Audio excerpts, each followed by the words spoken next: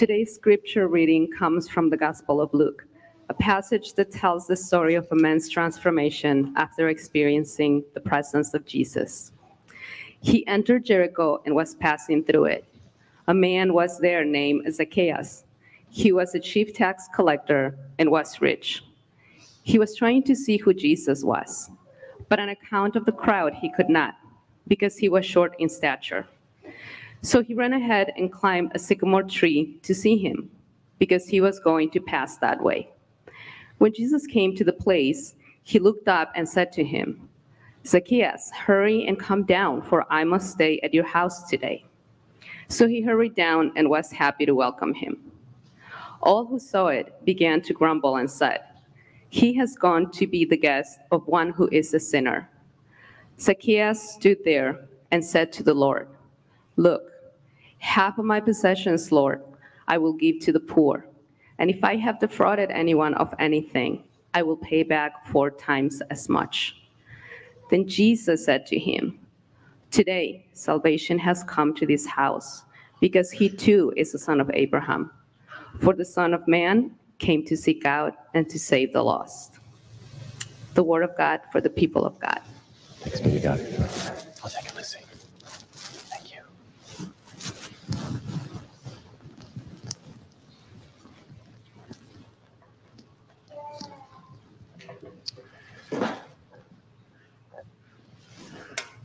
I mentioned, when you're the child of a pastor, one of the things about that means that you might be open to being a part of a sermon illustration. Normally, most of the time, 95% of the time, I ask my kids if it's okay if I say that. I forgot. This is not about you, Ethan, so you can rest easy. My daughter, who may be watching today, is a senior at Michigan State University. And sorry for the Illini fans in our midst today. So she's also a big fan of Harry Styles. So for those who don't know who Harry Styles is, think back to your late teen, early 20s. Think about who was a musical talent that you just could not get enough of. Maybe think about a time that you went to a concert and you were so excited about going to that concert. And so Harry Styles was in Chicago, a very famous singer, used to be part of a very famous band called One Direction. And so Harry Styles was in Chicago a few weeks ago. And so my daughter came back for the concert with a couple of friends of hers. And I also read an article in the Chicago Sun-Times about this. So they also, in addition to you could buy tickets to have a reserved seat, but they also gave general admission tickets too. And so I read the article, and some super fans of Harry Styles, they camped out at least 48 hours before things opened up. So they literally had tents, and they were lined up at the United Center so that they could be close to first in line and ready to get as close as possible. In fact, the end of this article said, the writer said, they still want to get as close to the star as they are allowed. They want however close I can get to Harry Styles. I just know that something magical will happen. My hunch is maybe what's going.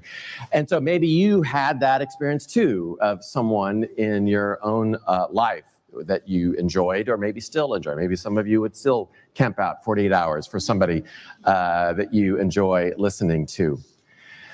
But I was struck by that when I read that article, especially as I was thinking about today, this story of Zacchaeus, somebody who wants to get as close as possible to somebody that they've heard about and maybe is even a fan of.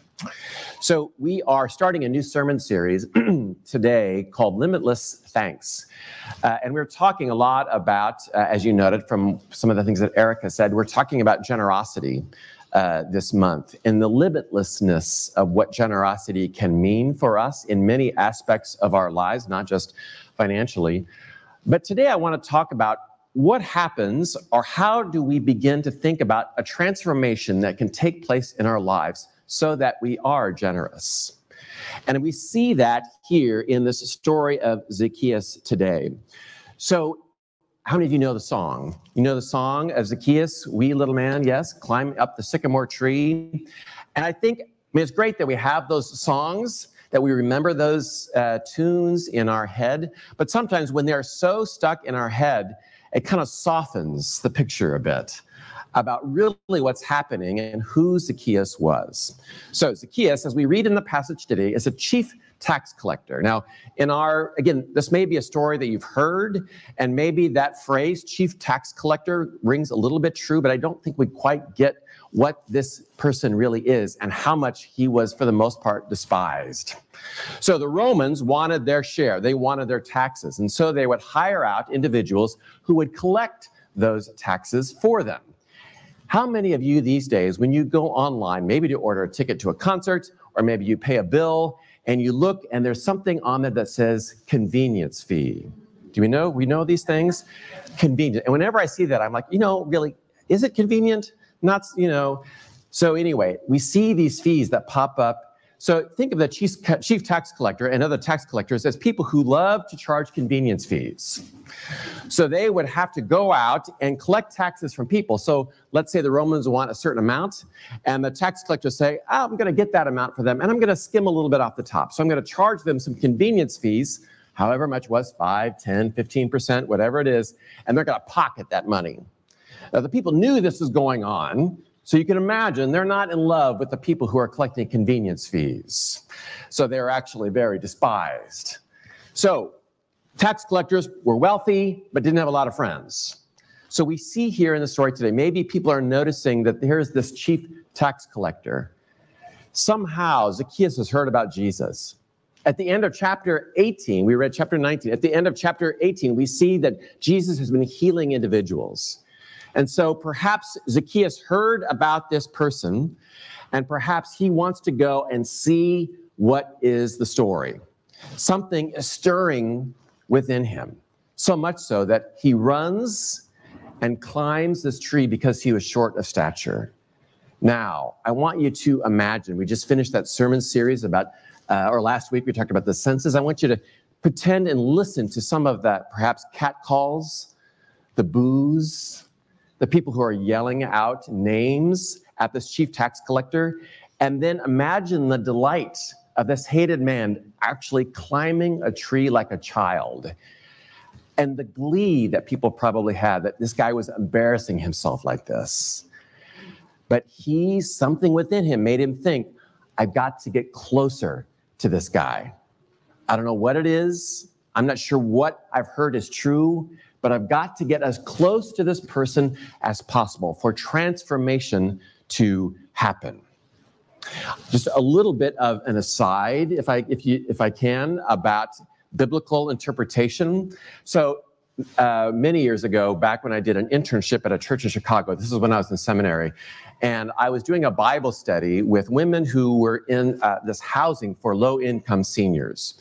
And we told the story of Zacchaeus, and I knew the story, and like, isn't it amazing? This guy changes his life and everything. So we tell the story, what does this story mean to you? And in my head, I know the answer, what they're supposed to say to me. Transformation, isn't this amazing? And this woman raises her hand, and I said, yes. She says, I don't believe it. And again, this is me, like very, seminary. I'm like, wait, this is not what? It's in the Bible. It says right here, Zacchaeus gives half, all this. How? And she said, I don't believe it. She goes on to tell her story. She had been taken advantage of by so many landlords, so many people like Zacchaeus in her life. She didn't believe that somebody could change their life just like that. And that told me a lot about biblical interpretation and how context matters and how we read with our own lenses and how that is going to impact how we see the Bible. So, sorry for that aside, but I just want to throw that out there as how we read the scriptures matters. And the lenses that we read the scriptures, not just our own. I know it's tempting when we read the Bible and we think this is the objective truth. How I read the Bible, this is the way it is. And then somebody else reads it differently. You're like, oh, wait a minute. So we read this story though. And so we read this story about Zacchaeus going and wanting to get as close as possible so that transformation can happen. And so this is what I want to encourage all of us to think about. This time of the year, many, many churches will be talking about generosity and giving and asking folks to think about that. But I don't think we talk enough about what kind of transformation must take place in ourselves so that we can be generous in the first place. We may just automatically just think, well, I should be a generous person because the pastor says so. I should be generous because I've done it so often in my life, or I should give a certain amount. And we don't think about, maybe I should stop first and ask ourselves, am I placing myself in a position so that transformation can happen within me? Before I even think about how much I might give of my time, of my money, of my resources, everything else, am I stopping and asking myself, am I climbing the sycamore tree? Am I putting myself in a place so that Jesus and I can have this interaction and so that my life can be transformed? So before we think about that, before we think about how much we might give and how much we might be generous, it's important for us to first ask ourselves the question, am I putting myself in a place where transformation can happen in the first place? And we've talked about that a lot in recent weeks about how that can happen. And it can happen in worship, it can happen in prayer, it can happen when we read the scriptures, it can happen when we're walking in nature, it can happen in small groups, it can happen when we're having fun with our friends from our community, all of these places. But are we intentional? Like Zacchaeus was, are we intentional about putting ourselves in that place where transformation can happen? And then, when it does, do we allow ourselves to be transformed? That's another scary thing. Because who knows what might happen in our lives if transformation occurs. All kinds of things might be occurring in our own lives, things that we never thought possible. But when we get and interact with Jesus, as we see with Zacchaeus, amazing things can happen. I love the woman who said she didn't believe it. I'm going to go out on a limb here and say, I hope that it was, or I hope that it did. That Zacchaeus had this amazing transformation and then becomes unbelievably generous. So are we putting ourselves in that position, and are we allowing ourselves to be transformed? Seen so many examples of this over the years of people who take those steps of putting themselves in the position, allowing themselves, and then acting on it. There's a woman at my previous church, I'll call her Karen, and so her name's Karen. And so Karen talked about this really remarkable conversion story. She was not a person of faith, but she had been reunited with her, she was adopted, she had been reunited with her biological mother and went to stay with her biological mother for a weekend. She was very nervous and, as I said, was not a religious person at all. And when she went to the bedroom where she was, she noticed that on the wall was this picture, this really big picture of, and she described it, this is how she described it. She said, it's like this Jesus who was cross-eyed with cherubs going across his chest and donkeys on his shoulder.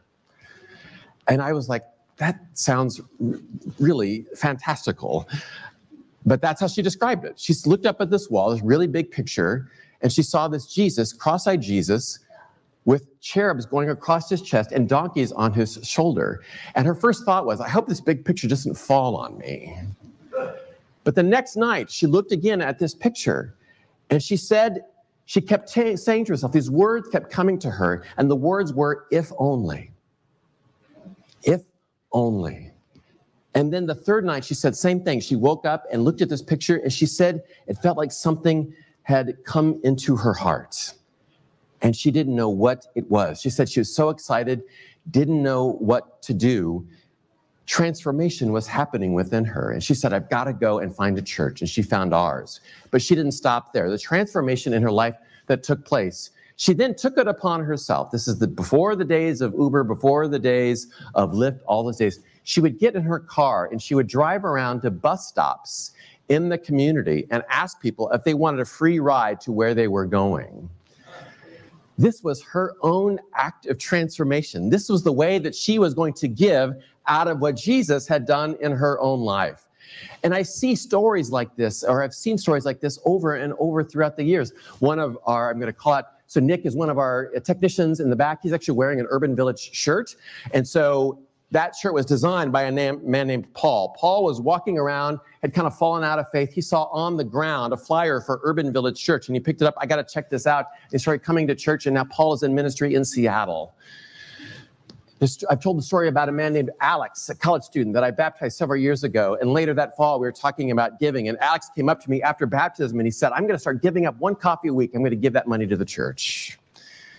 These stories of transformation, of people who allow themselves to be transformed and then act on it. in whatever way possible. You may not drive around. In fact, I don't know if I would recommend it. Drive around to bus stops and offer to pick people up to give them rides. You might not design a t-shirt or go into ministry. But maybe you'll think about, if I allow myself to be transformed, what that might look like for me in my own life. And how will generosity be unlocked in all facets of my life? That's the thing. When we put ourselves in that position, Jesus is kind of selfish that way, in that he would love to transform all of our lives. The way we give our time, the way we spend our time, in our relationships, and yes, in our Zelle accounts, in our checkbooks too. Friends, let us follow the example of Zacchaeus, who knew that he would be ridiculed, but just thought to myself, if only I can just get a little bit closer. I don't know what will happen, but I think something might. May we do what we can to climb our own trees so that we can get closer and then see what kind of transformation and generosity can take place in our own lives so that others can know the power of this transformation and generosity as well. Let's pray. Loving and gracious God, we give you thanks for transformation, for the ways that you do miraculous things, for the people who are never the same when they become part of your life and you become part of ours. Lord, we ask that you would transform us, that you would help us to slow down, to put ourselves in a position we open ourselves up even just a little bit and say, Lord, make a change in my heart so that I can be the change in our community. Come, Lord Jesus, transform us this day and always. Amen.